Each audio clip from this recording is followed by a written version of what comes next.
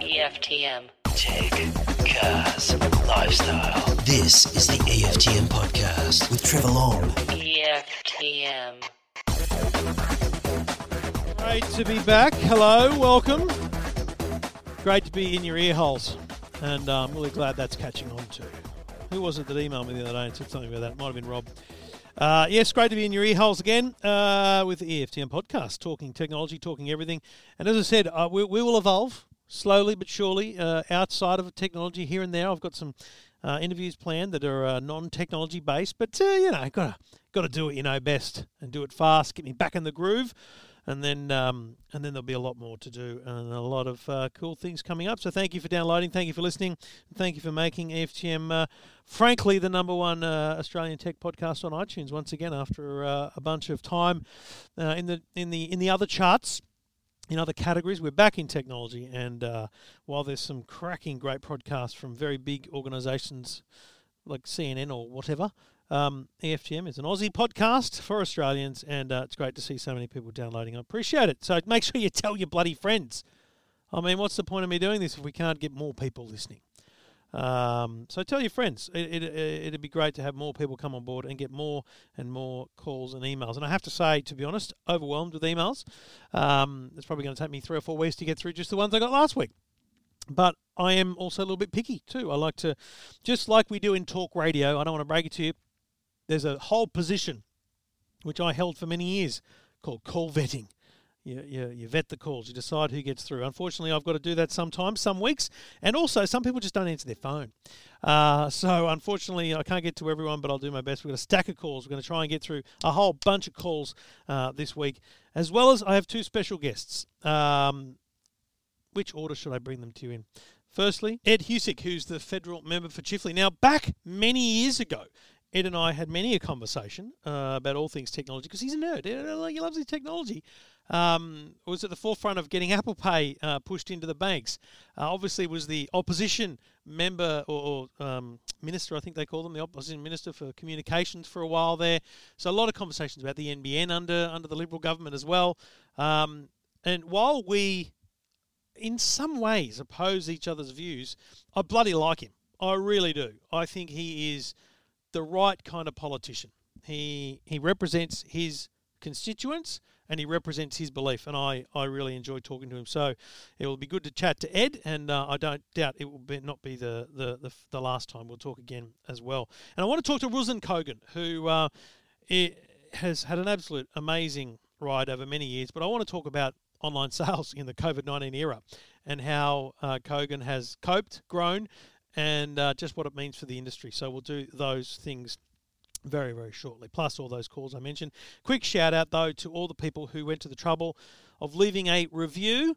S. Yaram liked the new, or should I say old format, 5 stars, very nice. Enjoy listening to Trev talk about any topic and the energy he sends through when he talks. That's very nice of you. Thank you very much.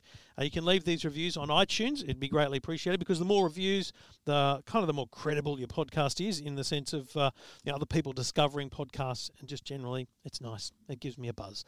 Sarad1 says, fantastic, very informative, great knowledge on tech and cars. I've been listening to EFTM for 2 years, maybe, and loving Season 3, which is what I'm calling the reboot, essentially. Keep up the great work, Trev. Thank you. V. Steve says, was it your Tech Life listener? Well, I'm going to answer that as a big fat no.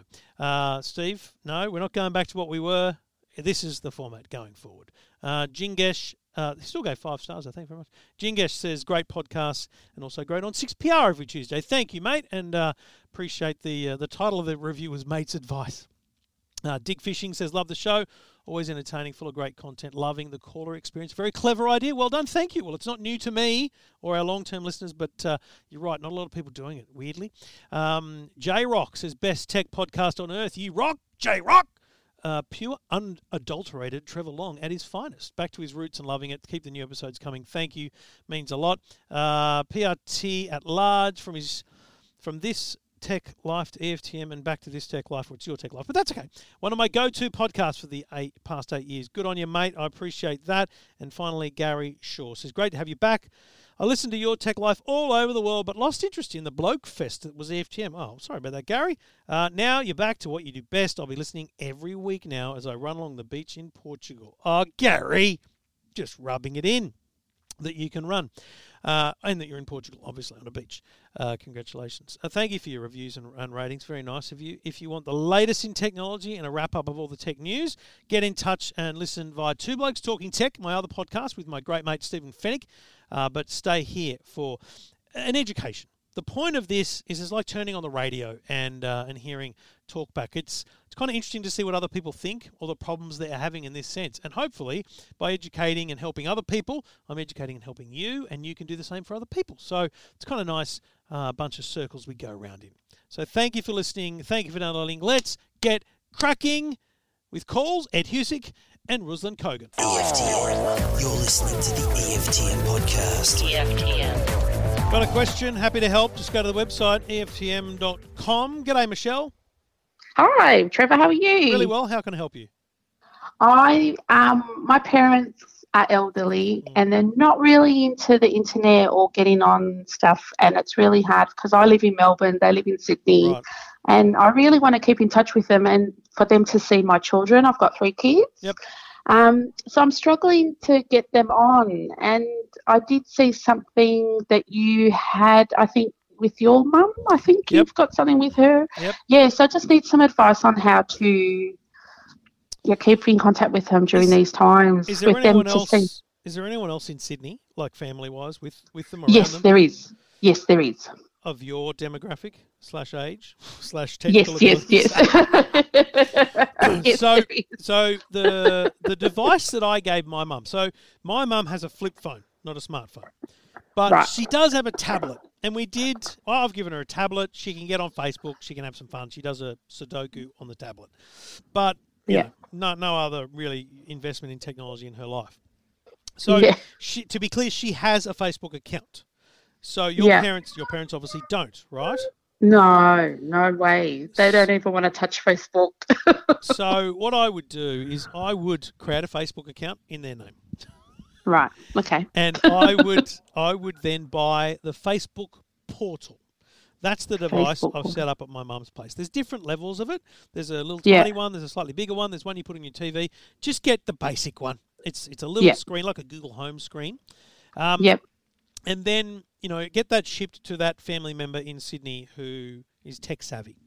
Now, Yep. they need to be on board with the whole secret plan here about Facebook. Yeah. But basically, that thing is epic. You plug it in. Now, hang on. Yeah. Have they got internet at home at all? No, Okay, we've got a problem.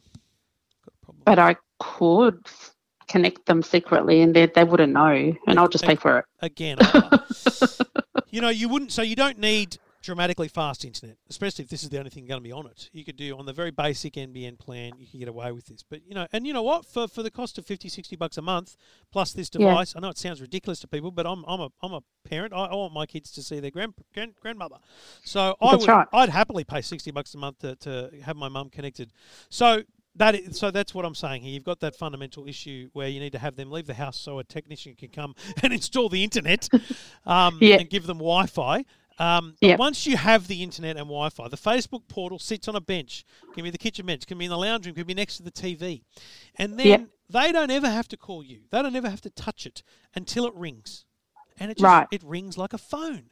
And Perfect. you don't need one at your end because you've got the internet, you've got computers, you've got tablets, you've got phones, as does everyone else in their family. And all you need to do is friend enough people on their account. So that's why I'm saying you create the account, add any other kids or brothers and sisters that they've got and all that kind of stuff. Because that's what I did with my mum, was not just add her kids, but I added her grandkids who are now teenagers and got Facebook accounts. I added her brother, her sister-in-law and different people so that she's got more than just me to call.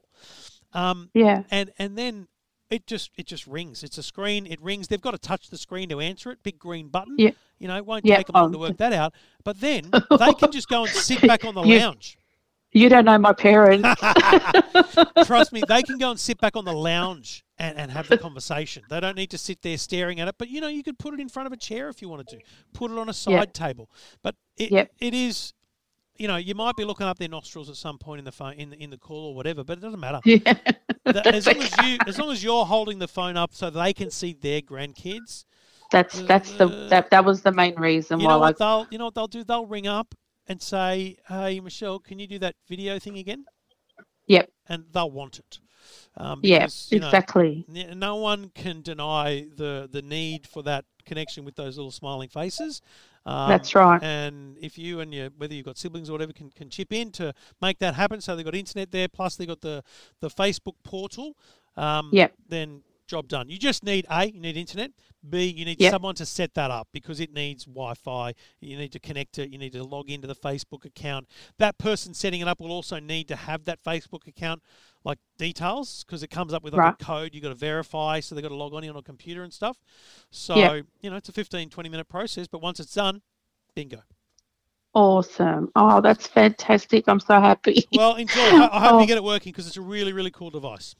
Yeah, thank you. I really appreciate it. Good on Thank you, you Michelle. so much. Thanks for getting Thank in you. touch. Thanks, on you. Trevor. And any questions you've got, just go to the website, EFTM.com. Happy to help. EFTM. You're listening to the EFTM podcast. EFTM. Get in touch. Any question you've got, happy to help. EFTM.com is the place to go. G'day, Tony. Hey, Trev. Yeah, I got this Samsung LED HDR. It was top of the range when I bought it a few years ago. How long It cost ago? me, it'd be probably half a dozen years, Okay. maybe a bit longer. Yep. But there's been no problem with the picture or anything like that. But just lately, when you're watching Netflix with a movie, if it's sort of over the 20 mark, the noise really vibrates. Really? But yeah, it's just a vibrating sound, and you try and reduce the sound, and it's still, well, you still hear it. Like we watch the movie, like we're watching The Fall at the moment, and even when they play their background music, even at 15, 16, it's just a vibrating, constantly vibrating. And look, something may be dislodged there. It could be as simple as that. But I mean, in the end, it's a 6-odd-year-old TV. Have you got a second but at room? least Can you yeah. downgrade that one to another room and maybe invest in something new? Yeah, I really want to get one of those OLEDs. Are they good? Or I don't hear you talking about much with Simon. It's mainly the LEGs and the. Mate, are you so? LGs, First and foremost, what's your budget? Oh, it doesn't matter. I wanted something decent. That's why when I got this one, I got it when it was sort of top of the range, when it first came out. Yeah. And what sort of size are you looking at? Well, at this moment, this is 55, but it's on a cabinet at the moment, like in the lounge, like a TV, well, it's like a big cabinet, but either side of it's got some grandkids' photos and some ornament, things like that. But I mean, if it covers it, and some pot plants, but I can go a bit longer, 65. Only 65, mate. Jeez, come on, Well, mate. I don't Let's know. talk 75. So let's pick a number like $4,000, right? Now, Yeah, say four, yeah. For $4,000, you Yeah. can get a beautiful 2020 model OLED from LG. Yeah. Okay, brand new, the bee's knees. There are models above it. Let's be clear, there are much more expensive, but that's just I think that's almost crazy. Okay. Yeah. So look. The CX model that I reviewed is down to $4,495. It's a 65-inch.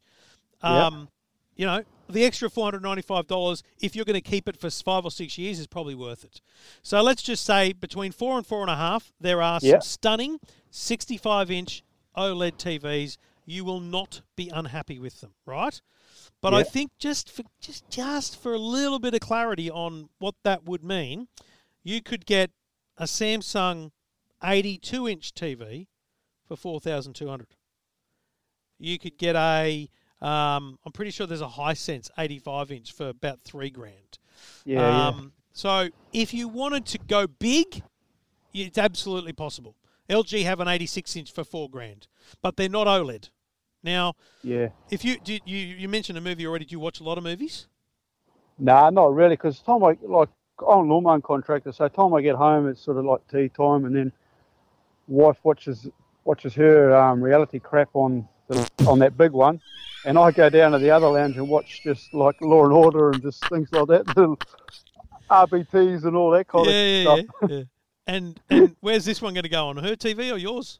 No, it'll go up the front lounge, yeah. Yeah, right. Okay. But it's mainly like on the weekends, like on a Friday night or it's normally at night, on a Saturday afternoon or a Sunday, So something like that. We'll watch some Netflix, you know. I mean, it's a lot of. I'm personally a go big, go home kind of guy, and I have just installed a Hisense 85-inch TV at home, and I'm telling you, mate, it's the best thing. You have people round and they go, "Holy hell, the size of this thing!" So my torn moment here is that for $4,000, you can get an 86-inch LG TV, and I don't think you'd be disappointed in it. I really don't.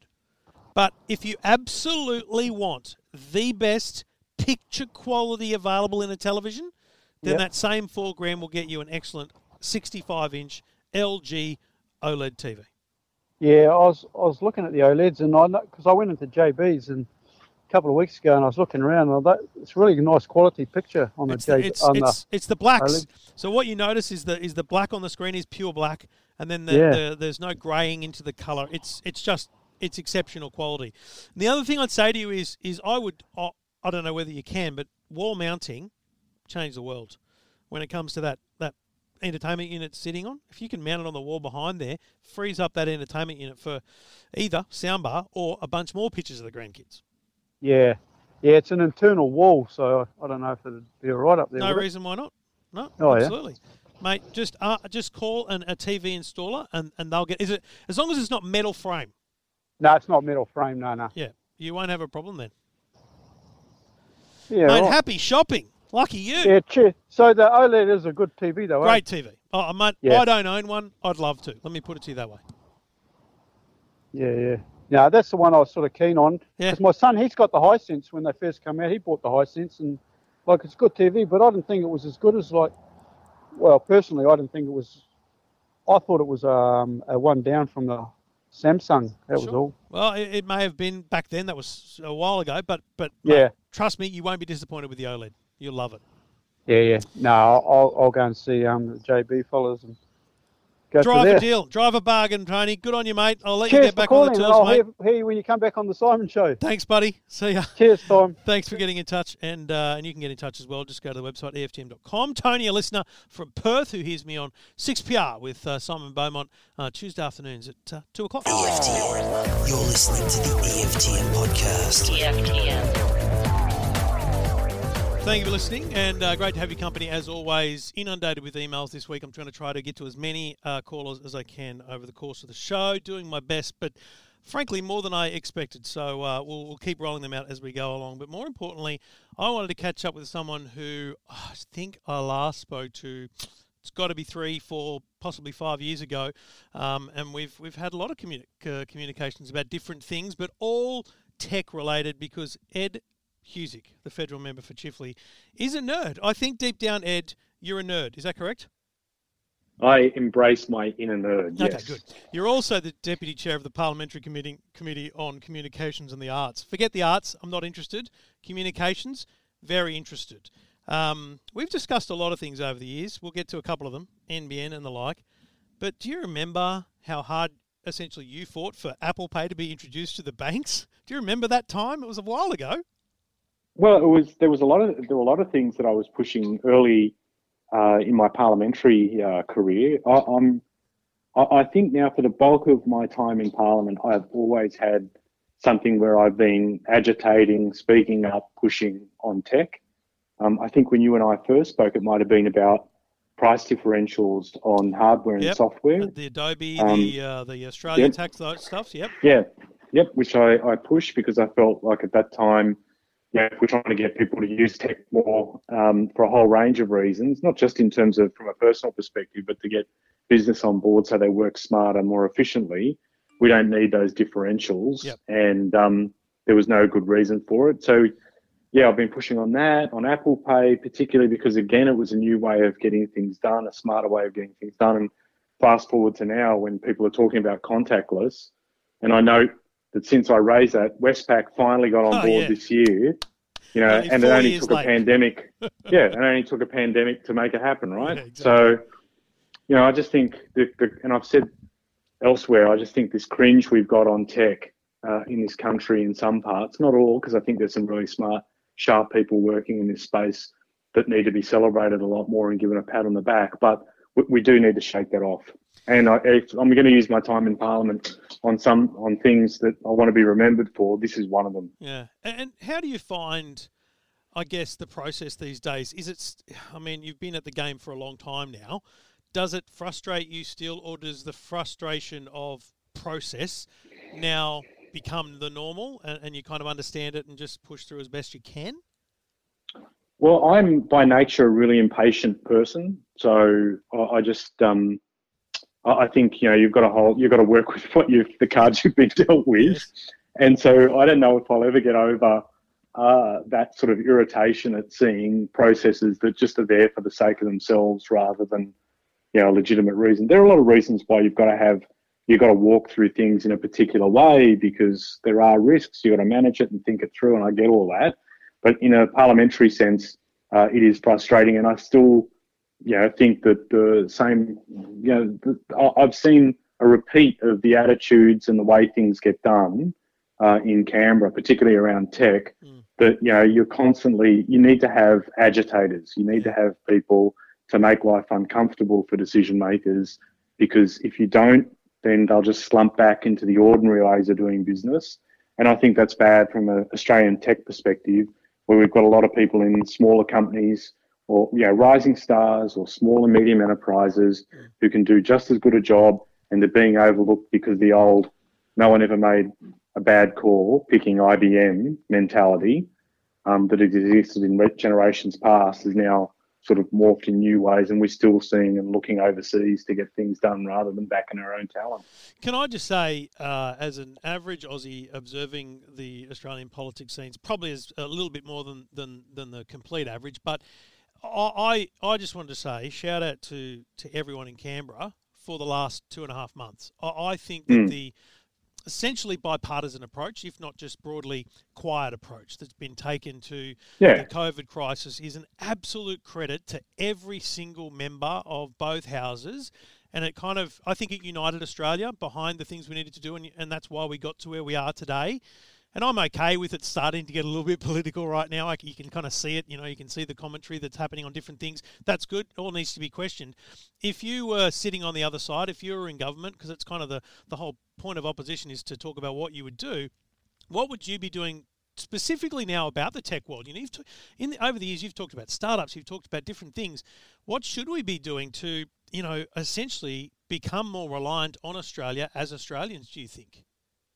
Okay, so before I go into that, and I've got a stack of ideas in that space, I just want to reflect on the point you started with in terms of people working together. I think, absolutely. I mean, I think thank you just in terms of extending that credit to parliamentarians. I think the public do want to see at times where, particularly, we've got a pandemic. This is a genuine national crisis. You expect people to work together. I think that should absolutely be the case. It has been remarkable about how the unremarkable has been capturing attention. That is, we've seen a lot of comment now about trying to bring people who normally flew together around the table to sort things out. Yep. But that stuff should happen much more regularly. Yeah, 100%. Politics is a contest of ideas. I get that too. But sometimes we just have blues. I wonder why are we doing this? So I think it is important to have that mindset. I think sometimes they happen just because the other person's getting more media monitors than the other.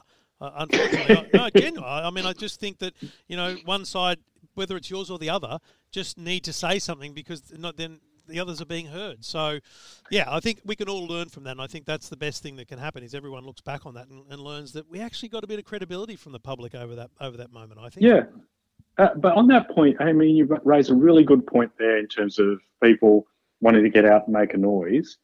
There is so much, again, what I've learned, there is so much space to travel on. Yeah. There are so many issues that we can deal with.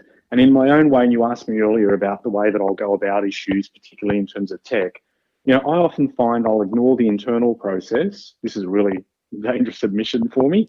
I'll ignore my own internal process and go out and strike a note on an issue I feel strongly about to get things moving. And sometimes, I'll raise issues and people are like, future of work.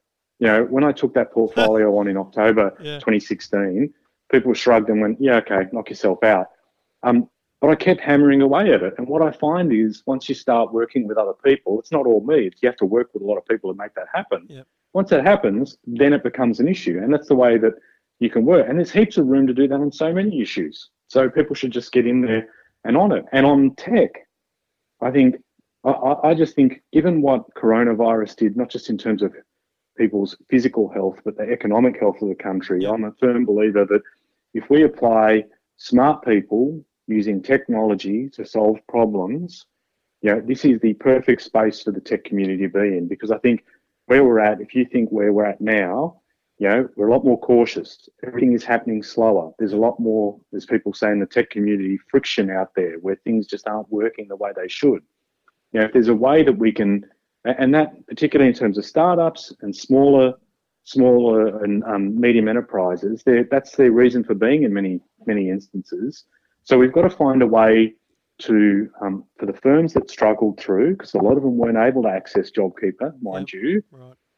For a lot of the firms that we want to see rebuild, re-emerge, we want to see the green shoots in the sort of business ecosystem, because, there's no point talking about a big business and forgetting that they were once small. Yep. We've got to get them replenishment. So I think we do need to have a smart restart.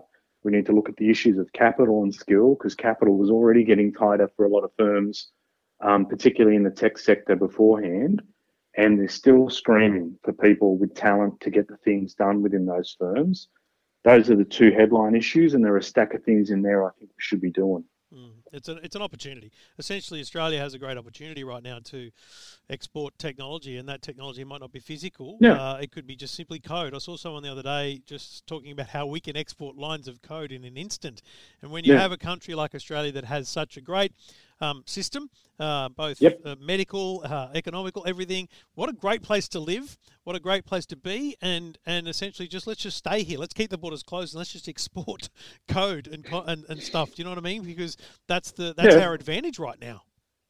Well, I think the borders, to your point, they're going to be remaining closed for a while internationally. Yeah. So we do need to think of a way that we can connect globally and make a buck out of it for the betterment of the nation, and also for the people who benefit from the export itself at the other end. So I think that's going to have to happen, but we do need to see some things move, and I do think we need to have a push made, this is not going to be a cost, it's going to be an investment in new firms. And it's weird that a Labor MP champions entrepreneurship, but my reckoning or my reasoning is very and bluntly simple. And that is, you're not going to get jobs if you don't have firms.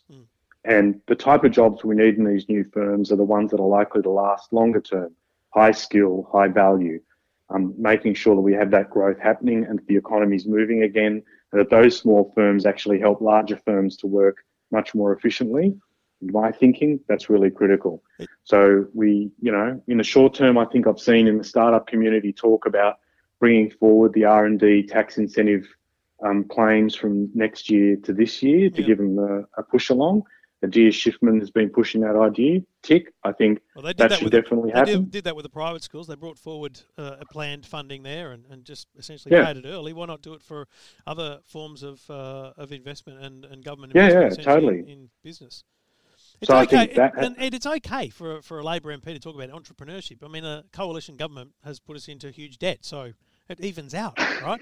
But listen, the tables have been reversed. The roles have been reversed. I can't not ask you about the NBN. Okay, so I think you well know my position on the NBN, and you and I've had very, very colourful and very energetic conversations about this. Why are you not on Twitter anymore? Are you not on Twitter anymore? Yes. Yeah. Okay. We'll leave that. But here's the thing, right? Haven't regretted a day since that day in 2017. Yeah, I probably should do the same, to be honest. Future of work was your job there for a bit, right? So think about the future of work. It wouldn't exist. This whole pandemic couldn't have happened as seamlessly for Australian schooling and working from home if it wasn't for the NBN. So I think I'm just going to say that, and I don't think you can argue it. But my point is, what do we do next? Okay, and what should we be agitating for? And I'll be clear, and I've said this on LinkedIn, Laurie Patton's a goose, and I don't want him responsible for any lobbying. Let me lobby the agitation. Let me start the agitation on the NBN. We need a plan for the upgrade of the fibre to the node network. I don't care if it's a 10-year plan. I just want to know a plan. I just want to know what's next. What is your Hmm. vision for that kind of agitation, for that next step plan, for those people who can't get the 250 meg that I just upgraded to because I'm on HFC? You're 200 metres from the node, 900 metres from the node. You ain't getting 200. I think, okay, so you and I have had big blues over this in the times past. A lot of my concern has been the reliance on very old tech, HFC, which, as much as you try and upgrade it, you're still going to have problems. And I've got people in my area that are still dependent on it. They are not fans of it. So instead of us disagreeing, let's move to the point where you and I agree. Yep. And where you and I agree is we have to have that plan, like you rightly expressed, of fibre to the node, or in some cases fibre to the driveway. There are some extensions of that you've seen tested in different parts of the country, and we do need to have a longer term investment plan, because once the notional plan finishes, which is supposed to be this year or next year, I think it's next year largely, that's not going to be the end of the job. No. There's still been communities that expect better. So, and I know, as much as you're saying, that a lot of people got through with the NBN, there are a lot of other areas that didn't necessarily feel it in that way. They will want a better quality network. And the other thing that is not mentioned here is 5G. Like, that will have an impact in some places as well, though the cost of the data, relative between the land and I think Stuart Robert wireless. can attest to the cost of the data, can't he? Okay, be good, Ed. Don't say anything, Ed. Be good, Ed. Anyhow, I think your point is right. We do need to have a longer-term investment plan of upgrading, going back in. And the other thing is too, can I tell you, there are parts of Sydney, and I'm not going to name the carriers, but like there are parts of Sydney when the network goes out because someone, you'll roll your eyes when I tell you this, contractors who still dig up cables, don't do the dial before you dig. Yeah. They cut up a cable, and communities in my area being without internet for 2 months. 2 months. Yeah, it's crazy. And we've got to find a better way. It's all well to give them a 4G modem as a backup and get them through, but it just shouldn't happen. So, mate, they don't even do that sometimes. I've got to tell you, they don't even do that sometimes. I think the fundamental and I think we've got to find ways of fixing those things up, black spot issues from time to time too. In the end, though, I genuinely think that the basic conversation that needs to happen today is just a small agitation. It's just that general, okay, great work, well done, you're getting to completion, you're about to announce it's, hit all the homes or whatever. What next? That's all. Like, not banging on the door kind of what next, just let's help work together on a plan. Let's determine what are the most needy people and those kind of conversations. And I think that's in the spirit of the COVID method. Let's use that method for the next step of NBN, which hopefully doesn't require any government money. It's just a matter of ensuring that a government entity, the NBN, properly allocates its resources and future targeting to the lowest end of the speed spectrum as opposed to the highest revenue. Yeah, sure. But I think there will still, so a number of things in terms of what you've said, right? So while we agree that there's a common sense, reasoning that we go, okay, let's look at what next.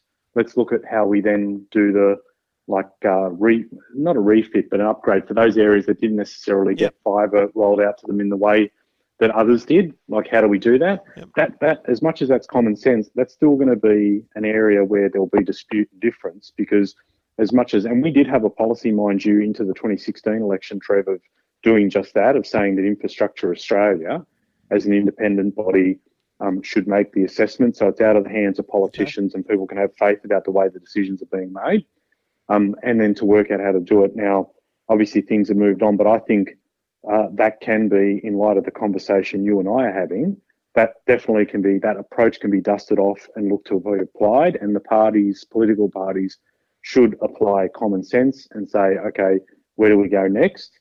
We take it from there. I mean, I did have a bit of a smile to myself the other day when I saw how there was a suggestion that, the NBN be sold to Telstra. It was in the Fin last week. I think Telstra have given and taken enough taxpayers' dollars. Let's not give them the NBN.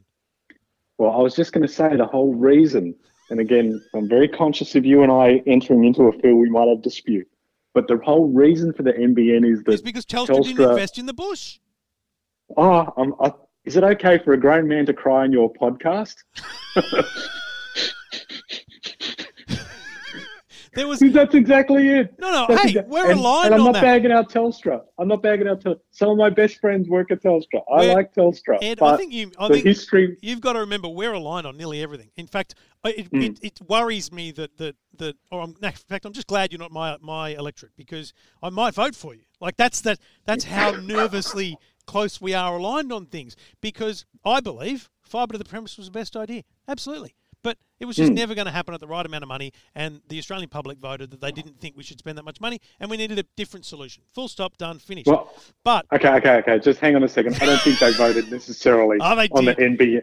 The NBN was very popular, but I think the way that we managed ourselves between Ed, 2010 and it would 2013 never have was been finished unpopular. by now. It would never have been finished by now.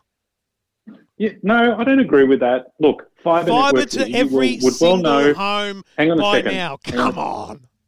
Hang on a second. Is this You happening? very well know that the rollout process for fibre, in most places where it happens, it takes a long time to start.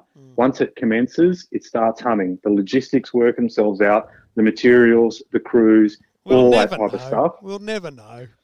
True. Okay, that's what we can agree on. I mean, that's We'll the never point. know. That's why it's not worth arguing. And that's why it's worth talking about what's next and making sure that the bush is protected and the people at the furthest end of the nodes are covered in the next step of the NBN, because those are the things that an independent, commercial driven entity like Telstra wouldn't do, because there's no money in it for them, because there's no guarantee No, those that's people right. are going to upgrade to the 100 plan even if it's given to them. So And that's why I couldn't believe like that people. I often find this in public life. You know, the number of times an idea comes up and you go, oh, hang on a second, that was actually thought of and no one acted on it way back when. And in this case, the NBN emerged because Telstra wouldn't do the right thing way back when, in the days of those three amigos that were in there under Sol Trujillo. It's just, case in point. By the way, I think you're too harsh on Laurie Patton. I know you guys have your blues. What? But I think you need agitators. when you said agitator earlier, that's the first name that came to mind. I thought, do not tell me. No, okay, I just need to breathe. Okay. I just need to breathe. Okay. Because otherwise I'll cry. Okay. So Okay, we'll have okay. to reconvene at another time to discuss that. No problem. It's wonderful catching up. I have great respect for the work that you do and the Thanks, Legend. gusto for which you give your local electorate and the Australian people, and I respect you for that. And genuinely, I respect the entire Parliament for the way the last couple of months has been handled. It's fantastic for all Aussies to see. Thanks for your time, mate. Good on you, mate. Love your work. EFTM. You're listening to the EFTM podcast. EFTM. And if you've got a question about technology, anything happening in the world of tech, get in touch. Happy to help wherever I can. And Frank's on the line. G'day, mate. G'day, Trev. Trev, I just want to ask you, mate, if you can recommend a dash cam that alerts me regarding, like speed cameras and so forth, please. Frank, have you been caught out? Unfortunately, yes. First time in 53 years, mate. Bloody hell. And what are you driving, mate? What do you got? A Merc. Beautiful, but it's not alerting you. So hang on, how old's the Merc? Oh, it's only got 27,000 Ks on it. It's 9 years old. Oh, it's a classic. So it probably doesn't have sat nav and all that kind of jazz built in, right? Because even No, my Kia Carnival's beeping at me when there's a speed camera coming up. Yeah, this one.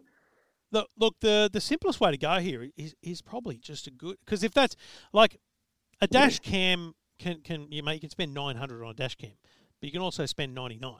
Obviously the big difference there is video quality, right? So Yes. the quality of a video dash cam can vary just ridiculously on different products, but Oh. there's actually Laser, the company that make super affordable technology.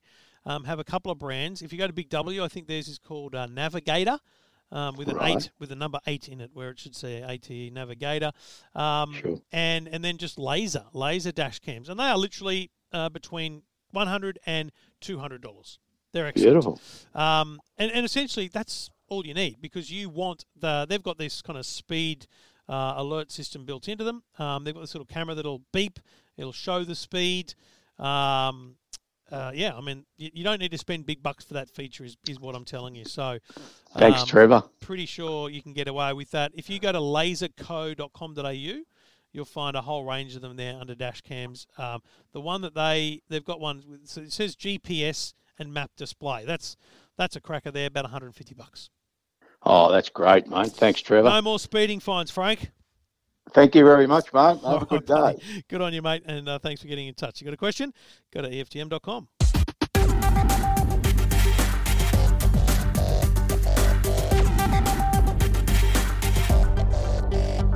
Got a question? Get in touch. Just go to the website, EFTM.com, as did Dean. G'day, mate.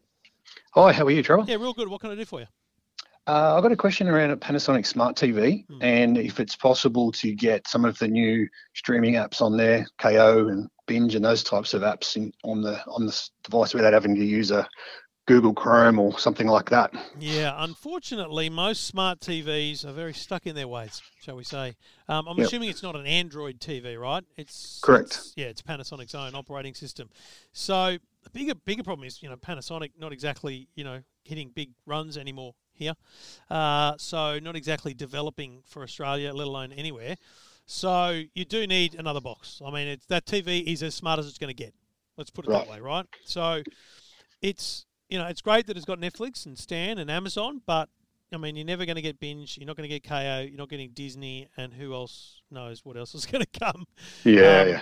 So it's a pain because you kind of need to split yourself and say, well, I've got Netflix there and Stan over there, but you can actually just go all in on another box. So if you're a Telstra customer, get a Telstra TV box. Right. Fetch box doesn't currently have Disney, but it will soon. Most little set-top boxes are more updatable and upgradable than TV. So like an Android TV box will give you the power of all the Android apps. And basically what you do is you plug it in HDMI 1, and that's all you ever use. So I've got a So you can get free-to-air through them as well? Yeah.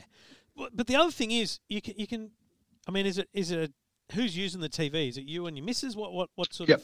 Oh, yeah, it's a bit of a combination, a sort of family room, so it's used by pretty much most people in the family. I've found that even maybe my kids are smarter than I take them to be, but I only need to show them once where to get something. So, for example, we've got a Hisense TV. Before that, we had a Samsung that doesn't have Apple TV built in, and so if we wanted to use the Apple TV concept, whether it was to stream an Apple TV Plus show or to AirPlay, I'd have to show them how to, bring up the soundbar, then the input, and then the Apple TV box. Because, mate, I've got so many HDMI inputs, no TV's enough, right? Right. What else have you got plugged into the TV? Soundbar, and that's about it. Yeah, so you've got a spare HDMI. Basically, no one's process needs to change for Netflix, for Stan, for Amazon Prime, for watching free-to-air TV. But plug the new box in, whatever it is you end up getting. I'm trying to think of a best example other than Telstra TV that has them all. Really, a Roku box, an Android TV box. That then, if you need Disney, okay, kids, you press HDMI 2, and then you turn this box on over here, and it's got a separate remote. So you're basically upgrading the TV without having to buy a new TV because the panel works fine. And do they stream in 4K or is it HD? Most of them will stream in 4K, yeah. But again, it's something to check on each one of them because, some of them are limited to HD. So a Fetch box, for example, will stream in 4K. Telstra TV, it's a great question. Telstra TV, I don't know off the top of my head, but it wouldn't take long to find out. And a good quality Android box will definitely stream in 4K. Okay. And they're all sort of about the same price and functionality is all pretty easy to use type thing? Are you a Telstra customer? Yes. Mate, just get the Telstra TV. Like it's $9 a month. They'll probably give it to you for free if you commit to another year or something. And very easy to use. Tiny little remote, really easy to use. And anything else shouldn't cost more than $200. Okay. All right. Yeah, that's great. Enjoy Disney Plus, KO, Apple TV. Oh, it's actually now just thinking about they're everywhere. How important is Apple TV? Not very. Okay, because Telstra TV won't have that. Yeah, no, I don't really use that. It's mostly Netflix, and I'm just tossing up whether to. Are you an Apple? Do you have Apple devices? Yes. I wouldn't rule out just getting an Apple TV. Okay. Because that box, hyper upgradable. Like they're not mucking around with those things. So many apps on those things. Most people, when they release an app like Binge, it's already on Apple TV. Right. Yeah, I wouldn't rule out getting the Apple TV box over and above the Telstra TV just for AirPlay from your phone, let alone just Apple TV as a service. Yeah. And looking at scaling back from Foxtel back to KO and Binge and other things, Mate, value for money. The KO and Binge are both on the Apple TV. Quality is excellent. If you buy the 4K one, it's HDR. It's really good quality. So even the next TV you buy will get the most from the box. Right. Okay. All right, mate. Good luck. Excellent. Thank you very much for your help. No worries at all. Thanks for getting in touch. Got a question? Go to the website, EFTM.com. EFTM. This is the EFTM Podcast. EFTM Podcast. Great to have your company. Thanks for listening. And as always, get in touch anytime you want. Just go to the website, EFTM.com. Now, I don't know about you, but I think online retailing has changed forever. Literally. I don't know that anyone could have predicted what's happened in the last few months. Forget COVID. I'm talking just generally about the change in how we do things. Even my wife is on board. And I'm not talking about everyday shopping. I'm talking, we've done Woolworths shopping. We've done Harris Farm. We're doing it all now. It's just coming to the door because, hello, convenient. And one man that's laughing in his boots right now because he would think that I would be all over this is Ruslan Kogan from Kogan.com. G'day, mate. How are you? Good, Trevor. Thanks for having me. It's a bit sad that it's taken a pandemic for Australia, let alone the world, to realise online shopping is actually really convenient. Yeah, definitely. You know, we've been talking about it since 2006, and you know, I've even had battles and arguments with some of Australia's business leaders in the media about it. And back then, everyone was saying, "Oh, online retail's a waste of time. It's never going to work. It's not real retail. It'll never be significant." And we were in the media saying the opposite. So yes, it's good to see what, you know, our company's position has been vindicated. But yeah, it's a little bit sad that it's taken a pandemic for everyone to realise the benefits. But you know, we believe it was always going to be inevitable. What this has done is it's accelerated e-commerce by a few years within the space of a few months. But in terms of what's 2030 going to look like, that hasn't changed. It'll be where it was. It's just more people are coming on board earlier. You're a public company now. There's certain things you can do and say, but what can you tell me in terms of giving me a sense and my listeners a sense of just how rapid the change has been, the change, the growth, the number of, whether it's hits, customers, what kind of metrics do you have that you can share publicly about just how big a change there's been?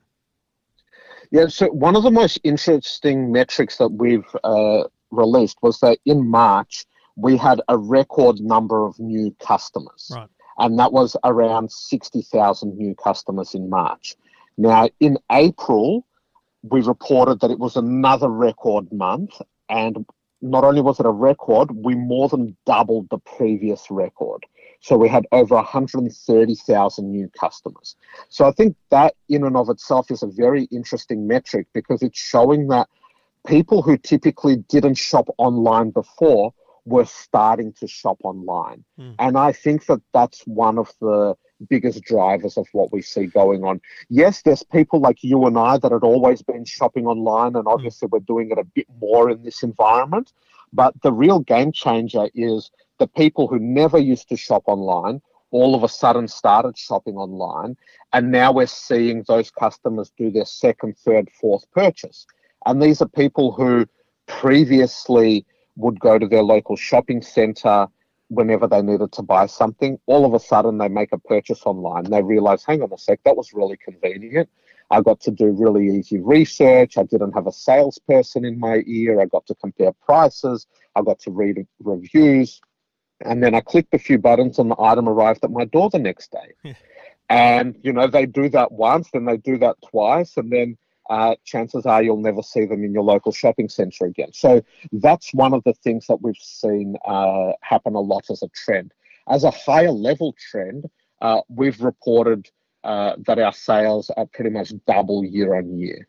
And, you know, we're gaining market share at the same time. So the wider market hasn't been that high for online retail, but you know, that's a good indicator of the trend. You're seeing some stores that used to never focus on their online sales report even crazier numbers than that. There's some stores that are saying they've tripled their online sales. Yeah, I guess it's easy for those companies that really never did it to benefit from this moment by reporting amazing numbers, because obviously they weren't doing it much at all. But what really matters is for a company like you. Now, we've had conversations over the last few months about different things, and one of the things I remember you saying to me was along the lines of you're ready for this. Not that you were prepared for it, but you're ready for this. Your business, the way you do logistics, was always ready for increases, whereas others have had to scale their business. And also, let's be clear, a lot of bricks and mortar retailers love them. I mean, I go still to the big stores. That they actually use their stores as a fulfillment center, whereas you're entirely online. There's a big difference between those two models, isn't there? Yeah, there is definitely. And look, nobody could have expected this pandemic, but we did know where online retail is heading, and we did know that it was going to be really big. So we have been building out our logistics and fulfillment capabilities for a while. And it came to really good use in this scenario because we've got 13 distribution centres around Australia. So when you buy an item on Kogan.com, chances are it's located pretty close to you, right, which means the item has to travel less. It means our logistics costs are smaller and you get the item quicker and cheaper. So everyone's a winner. So we weren't expecting for it all to be at full capacity quite this quickly, but so the change in shopping behaviour helped. Now, there's been a lot of businesses scrambling to be able to meet the demand of online retail because keeping shop shelves stocked or running a distribution centre are two completely different logistics models. Yeah. And so, it's been challenging for a lot of retailers that are typically bricks and mortar retailers. And logistics is a really interesting word, isn't it? Because you live and breathe it. But we average people, the best experience in logistics we've all experienced is toilet paper.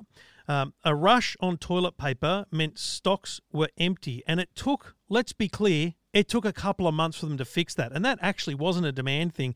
That was just getting the factory to turn it around, getting it into their supply chain, getting it into their distribution centers, getting it out to the stores. It's actually quite a detailed process.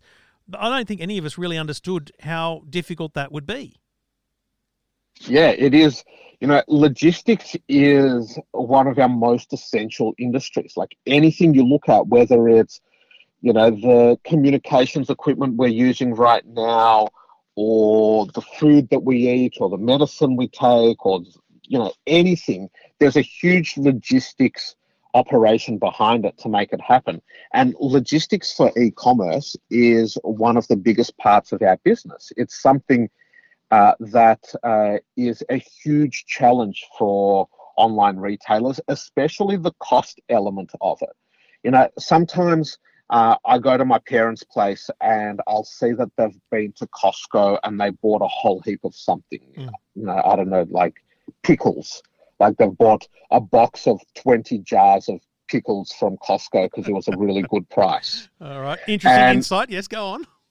And I'll explain to my mum how jealous I am of that model, because what essentially happened is my parents drove to Costco. They walked up and down the aisles and did the pick and pack themselves. Then they took it to the counter. Then they took it to the car. They did the last mile logistics by themselves. And now they're doing the warehouse function for Costco as well. So I try and explain to them that, how, you've got this house, think about the per square meter cost in this area, and think about how much you've just given to Costco. So, but people don't think like that. Whereas all of those costs in e-commerce and online, they're costs that the online store has to bear. So for us, we're trying to do all of that as efficiently as possible. Store the item, get it delivered, get it pick and packed. And we know that the moment we don't do it efficiently and we're a little bit more expensive than someone else, the shopper will go elsewhere. So it's all critical pieces of the puzzle. when I mentioned the toilet paper rush, and I don't know about you, but I look back on that moment when you shared a photo of your electronic toilet seat with bidet as a bit of a fun, bit of a joke, and I posted it on EFTM, and I thought it was interesting. I talked about it on the radio, and actually it was quite prophetic because in the end we did have a huge logistics problem with toilet paper. You did, I think, sell out of those things. Did that genuinely surprise you that thing sold? And over the course of the last, let's say, 2 months, given Kogan.com is renowned as a TV online retailer with millions of other products, what has surprised you most in terms of product categories? Yeah, so those toilet seats, they were an interesting one. I was in Japan a couple of years ago, and those seats are everywhere. And every hotel. Yeah, and at first you think like, oh, that's weird, and then you get back to Australia and you're like, how primitive are we here? Like what's happened to our innovation cycle with toilet seats? So that was the time at which I told our team, I'm like, hey, these are great products. You should get them. And yes, we had them and we sold a few. But then obviously once there was that toilet paper shortage, it went absolutely nuts. I could not have predicted it. And it was our top selling product, the week that toilet paper started selling out. So that was pretty crazy. And in terms of surprising products, at the start, it was the usual suspects. Yeah. So when we went into lockdown, it was the computer desks and laptops and monitors and all of those sort of things, and sporting equipment, and then it started to move into everything for the kitchen, because I think people realized that they're not going to be going out anymore and use this time to cook more at home. So bread makers, rice cookers, baking tins, and so on. But then it very quickly just got into everything. And I saw a report recently that showed there was a spike in luggage sales. Right. And because we're all thinking about the next step. What's next? Yeah, either that or people are now going, oh shit, I've got all this toilet paper. Where am I going to store it? So they're buying storage for their toilet paper. I don't know, because it's like, I can't see us flying anywhere anytime soon. No, I genuinely, you travel more than me. Maybe, I don't know actually. But I don't think I do. But seeing your Twitter is like, a new flight. It's like, well, has that last flight landed already? You're taking off again? But let's just forget domestically, because I'm going to jump on the bandwagon as soon as I can fly everywhere. I'm going to go everywhere. But genuinely, when do you think you'll go overseas again? It's such a fast-moving and evolving scenario at the moment that it's too hard to tell. I don't know, like the predictions that I'm hearing out there is saying 12 to 18 months there will be no international travel. Yeah. But then I read an article this morning saying Greece welcomes all Australians. I looked at that and I thought they actually do have a very low rate like us, but you've got to go through some places to get to Greece. So I'm not sure that works viably for me. What about CES? That's in January. Would you go to CES? Yes. Look, I'd have to look at what the world looks like at that point. Yeah. Like CES is obviously a great time of year because all the like-minded people of the tech industry gather in the one spot, and you get to catch up with a lot of people and talk tech for a week. So we love it there. But yeah, it's just think about how much the world has changed in the last 2 months. And then, that's still more than 6 months away. So who knows what the world will look like then. Well, just finally, what are you crystal balling over the next 6 months then? What is the business doing to forecast? Because you do kind of need to try and second guess what's next. What do you see as the next couple of hot products then at Kogan.com? Well, in terms of hot products, there's obviously the evolution and cycles happening with LED TVs. And, the smart TV functionality getting better and streaming getting better and the panels, getting better and crisper, and 8K is going to be a thing very soon, And as always, the actual TVs, the innovation happens faster than the content. So we'll have 8K TVs with nothing to show on them in 8K, and then very quickly. Don't be surprised if you're streaming Netflix in 8K very soon. Okay. So that we will see that. We'll obviously see 5G in mobile telephony, and that's starting to become the norm, which then will open up a whole heap of opportunity for app developers and service providers that say, hey, we've got so much more bandwidth. Here's the new killer app. And the exciting thing about the technology industry is that we usually get the technology first and then work out how to use it much later. So like GPS was around for 30 or 40 years before the first GPS units were invented for the car. Like we had broadcast television for a decade before they realized that when they film a news segment, it doesn't have to be someone reading it out down the barrel of the camera like they did in the radio days, that they can cut away to all sort of different scenes. We had the mobile phones with location data for a decade before apps realized that we can let people check into locations.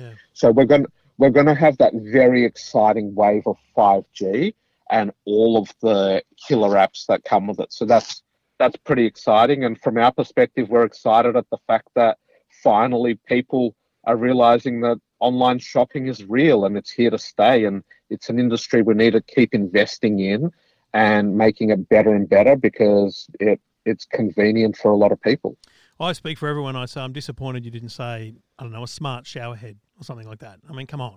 Let's get a smart Google Assistant shower head so I can just walk in and say, hey, Google, turn on the shower to my temperature. Come on, get on it. Yeah, there's look, and you'd know from CES. I've checked Kogan.com, okay? It's not there. There's a smart product for everything, and some of them I think are a bit overdone. It's like, really, you need a smart version of that? But look, time will tell, I guess. Put the products out there and let people decide. Ruslan Kogan, congratulations on a very solid few months, not because of COVID-19, but because you had a business that was ready and able to cope, and I'm sure it'll continue long into the future. Here's to 2030, as you say. Thanks, Trevor. Always a pleasure to chat. This is the EFTM podcast. EFTM. Get in touch if you've got a question about technology or anything in your world that you think I might be able to help with. EFTM.com. David's on the line. G'day, mate. Yeah, good morning. What can I do for you, buddy? Yeah, look, I just had a question. So in relation to internet, there seems to be some disparity between speed and the actual what you're getting delivered. Yeah. So having some trouble with NBN at the moment, where speeds appear to be okay when you do a test, but, web pages and that just hang. And, you look at the little circle of death going round and round and round. And everyone says, do a speed test and it appears okay, but that there's obviously something wrong. Yeah, right. So I just wondering whether there's a better way to test internet and Who are you with? reliability. Telstra. And what speed plan are you on? On the 50 NBN plan. And what speed do you think you're getting when you do speed tests? Well, using their speed test, anywhere between 43 and 35, depending on time of day. Okay. And when you do those tests, are you really close to the modem, plugged into the modem, or are you a bit of a way away? Yeah, I do test both wirelessly and via Ethernet, so with the plugged-in computers. So first and foremost, it's kind of like a trial and error kind of thing to try and work out where that failure is when you're getting those, hang times. What I would suggest is don't use the Telstra speed test service. The only reason, so I'm with Aussie Broadband. I use their speed test, Aussie Broadband's, web page. It's only for Aussie Broadband customers now and then because I want to see what my connection to Aussie Broadband is. That speed is really testing your actual link to the internet. But if you were to go to speedtest.net, then what you can do is you can select a different server. And so you can choose any server, pretty much anywhere in the world. And you'll soon see if you muck around with it, that the speeds of the internet are bottlenecked everywhere. Like there's a bottleneck across the Pacific Ocean. There's a bottleneck into Europe because the traffic, the speed of your internet to the network might be 45. But, mate, if you're downloading a web page that's on a really crappy server, then it's going to be slow. But if you're having it consistently, it's less likely to be the other side of the network. It's probably more likely to be an issue at your home. So, for example, what I would want to know is if you're sitting plugged in, on a computer plugged into that modem, Do you ever get the hang time? Do you ever get the load speed issues? Yeah, I do. So, sometimes I go from the wireless device and go to the computer. And yeah, I get that. And just so you know, I'm on HFC, so not on fibre or. I'm on the same. Yep. Yeah. And are you on a contract with Telstra? No, I'm not. And what I find most interesting, and this is what I don't understand the technicality behind it, was with Telstra Cable for 3 years prior to moving to NBN. Never had any of these issues. Yeah. So visiting all the same websites, doing all the same stuff that I normally do. As soon as I switched to cable, from cable to NBN through Telstra, have all these problems: internet dropping out, having to reset modems, web pages hanging, things not loading, speed fluctuations. So it's not what I'm doing. It's obviously Yeah. So the reason the reason I ask who you're with is because, frankly, the telcos are all different, but it's one NBN, and the challenge is pointing the finger at the right person to blame. Now, it could well be that the Telstra modem is struggling to correctly operate on the HFC NBN. Now, whether that's a configuration problem at the modem at their end or what, we don't know. But I would absolutely challenge you to change providers. Not because I hate Telstra, just because what we'll find out real quick is whose problem it is. Because, mate, I'm with Aussie Broad. For example, I'm part of those, those local community Facebook groups where everyone whinges about, things going wrong in the community and someone leaving a trolley on the footpath or whatever. I don't normally engage, but I love to watch what people are saying. And people go, this internet provider's... We're all on the same HFC. Like our community is such that it's kind of one road in, one road out. And so there is only one cable coming into our community. and yet that person's having a problem, I'm not. That person's having a problem. And so, trust me, internet provider makes a massive difference. And I wonder whether it's because of that. Now, before you do that, you might want to take one more task with Telstra, and that is to say, listen, if I'm on tech support to Telstra, I'm going to say this. I'm going to say, listen, I've had this problem plugged into the modem and on Wi-Fi. I'd like you to replace my modem and upgrade me to the very latest you've got, so that it kind of rules that out if you wanted to as a final task before flicking them. Yeah, well, and I've done that basically. I've been onto their support team for literally hours on end while they reset modems. I said, look, I've done all that. You don't need to reset my modem, and then resetting it back to factory defaults without telling me. So then I've got to go back through and reset everything up. Thank you very much, Telstra technician. But they still start doing what they call their what used to be the line test, I suppose. Yeah. Saying, there's nothing wrong at this end. The other frustrating part is, it comes with voice. I've never been able to use the phone since I got it, because as soon as I start a telephone call on the old landline, it goes into garbled nothing within the first 10 seconds of the call and I have to hang up. Yeah. Mate, it just shouldn't be happening. I know. And I know that you're feeling the worst because it worked, and now it's the same bit of equipment coming into my house, and it's called the NBN, and it's crap. But my point that I'm, I guess, trying to get across is that if the HFC network was rubbish, there's about 2.3 to 3 million homes on it now, connected to the NBN. Mate, they'd be marching in the streets. Poor choice of words given what's going on in the world, but trust me, there'd be hell to pay, right? I feel like it's most likely a telco issue. Now you've got two choices at the end of this call. One is you just bite the bullet and change carriers, or two, you go through a little bit more pain with Telstra, and I'm happy to make a representation on your behalf.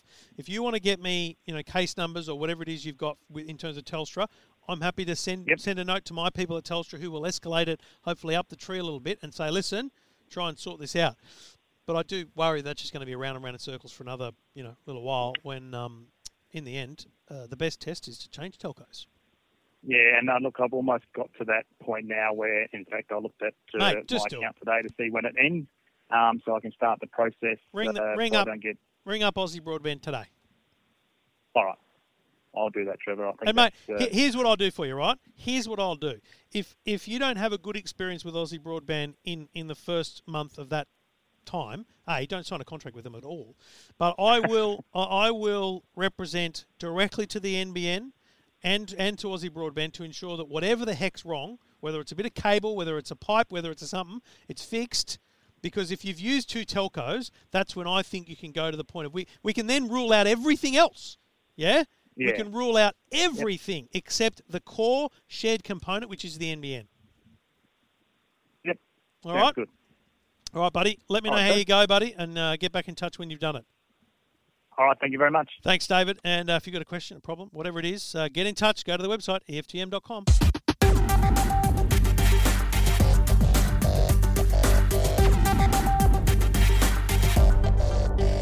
EFTM is the name of the show. Trevor Long's my name. Get in touch. Go to the website, EFTM.com, which is what Greg did. Go, Greg. Hello, mate. How are you? Yeah, real good. What can I do for you? Listen, I saw recently that the NBN Co were going to take the brakes off all the fibre. Yeah. I've been lucky that I got fibre to the premises. Oh, you lucky bugger.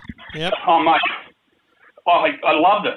However, I'm with Telstra and I'm throttled down to buggery. Sorry.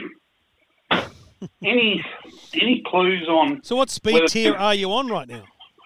At the moment, I'm on 25. What? Yeah. Is that because you can't stump up for the higher speed, or like why haven't you got the 100? Yeah, no, it was just that was the one I selected at the time, And however, I found that's not good with the amount of technology everyone's brought into the house. I want to stump up for the moment to the 100 megabit. Yep. Which will give me about they reckon about 88. Yep. However. Now you can get more. You can get 1,000 now on fibre. But the problem is, mate, Telstra haven't announced plans. So that's what I want. That's why I did. Are you locked into Telstra? No. Mate, not at all. Just switch. Just call Aussie Broadband. They were the first to announce it. I haven't seen any others yet, but there might be others. But Aussie Broadband, mate, they will switch you in an instant. Oh, that's what I'd love to do. Absolutely. Mate, I rang. Now, look, you'd need to check about compatibility of modem and stuff like that to make sure you can actually use your existing gear. Yeah. But worst case scenario, they send you a modem and you got to install that one, and you're a week out, right? But that's nothing. I rang on, where was it? Was it Saturday? Saturday night, I rang while I was driving to pick up the Thai that my wife had ordered. She ordered at a different restaurant, so I had to go to another place. I was in the car for an extra 5 minutes. And, mate, in the period I was on the phone in the car, I talked to Aussie Broadband. They told me it was possible. I'd have it within 24 to 48 hours. I got home, did a speed test. I'd already been upgraded to 250. Oh, lovely. I would kill for something that speed. Mate, it's and you know what? I'll be honest. I noticed it immediately. I really did. Yeah. Just open up web pages and things. It was really, really good. So, look, if it's available, I would recommend it. And, mate, you've just got to go. Look, Telstra have got a different business model. They're more for the masses, and the masses don't need more than 50. But for people like you and me, mate, switch to Aussie Broadband. You won't be disappointed, Greg. Mate, thank you. That's exactly what I needed to know. If Aussie Broadband have got it, I'll give them a call and see what I can do for them. Mate, I want to hear from you when it's done, mate. Let me know what speeds you're getting. I certainly will, mate. I'll let you know. Good on you, buddy. Thanks for getting in touch. That's right. Keep the podcast going. Love them. Lord on you, mate. I appreciate it. And I will keep going with the podcast. That's what I've committed to do. If you've got a question, just go to the website, EFTM.com. This is the EFTM podcast. Any question you got about technology, jump on the website, EFTM.com, and I'll get in touch. G'day, Aaron. How you going? Yeah, real good, mate. What can I do for you? I was just wondering about a mobile phone. So I got a Galaxy S8 at the moment, and I don't want to spend any more than $500. Right. So I was looking at the new Oppo A91, and I'm just wondering about the camera. Is it going to be comparable to this one, or? Oh, it's a good point. Look, Oppo make a great phone. They make a great camera. S8, you said you've got? Yes. I haven't tested the 91 specifically. I have tested the A31, which is Samsung's $499 phone. Yeah. The only thing I'd say to you is going to an Oppo is something I recommend to Apple users and first-time users because they do such a great job with the operating system. They make it very easy.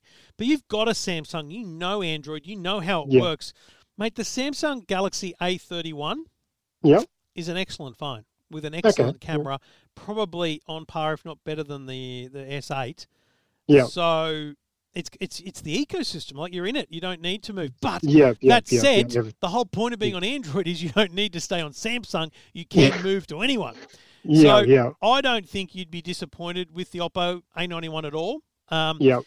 Just a little bit of learning to do on the operating system, but seriously, not much at all. It's still Google Play Yeah. Store and everything. The other Yeah, one to look yeah. at is the Vivo.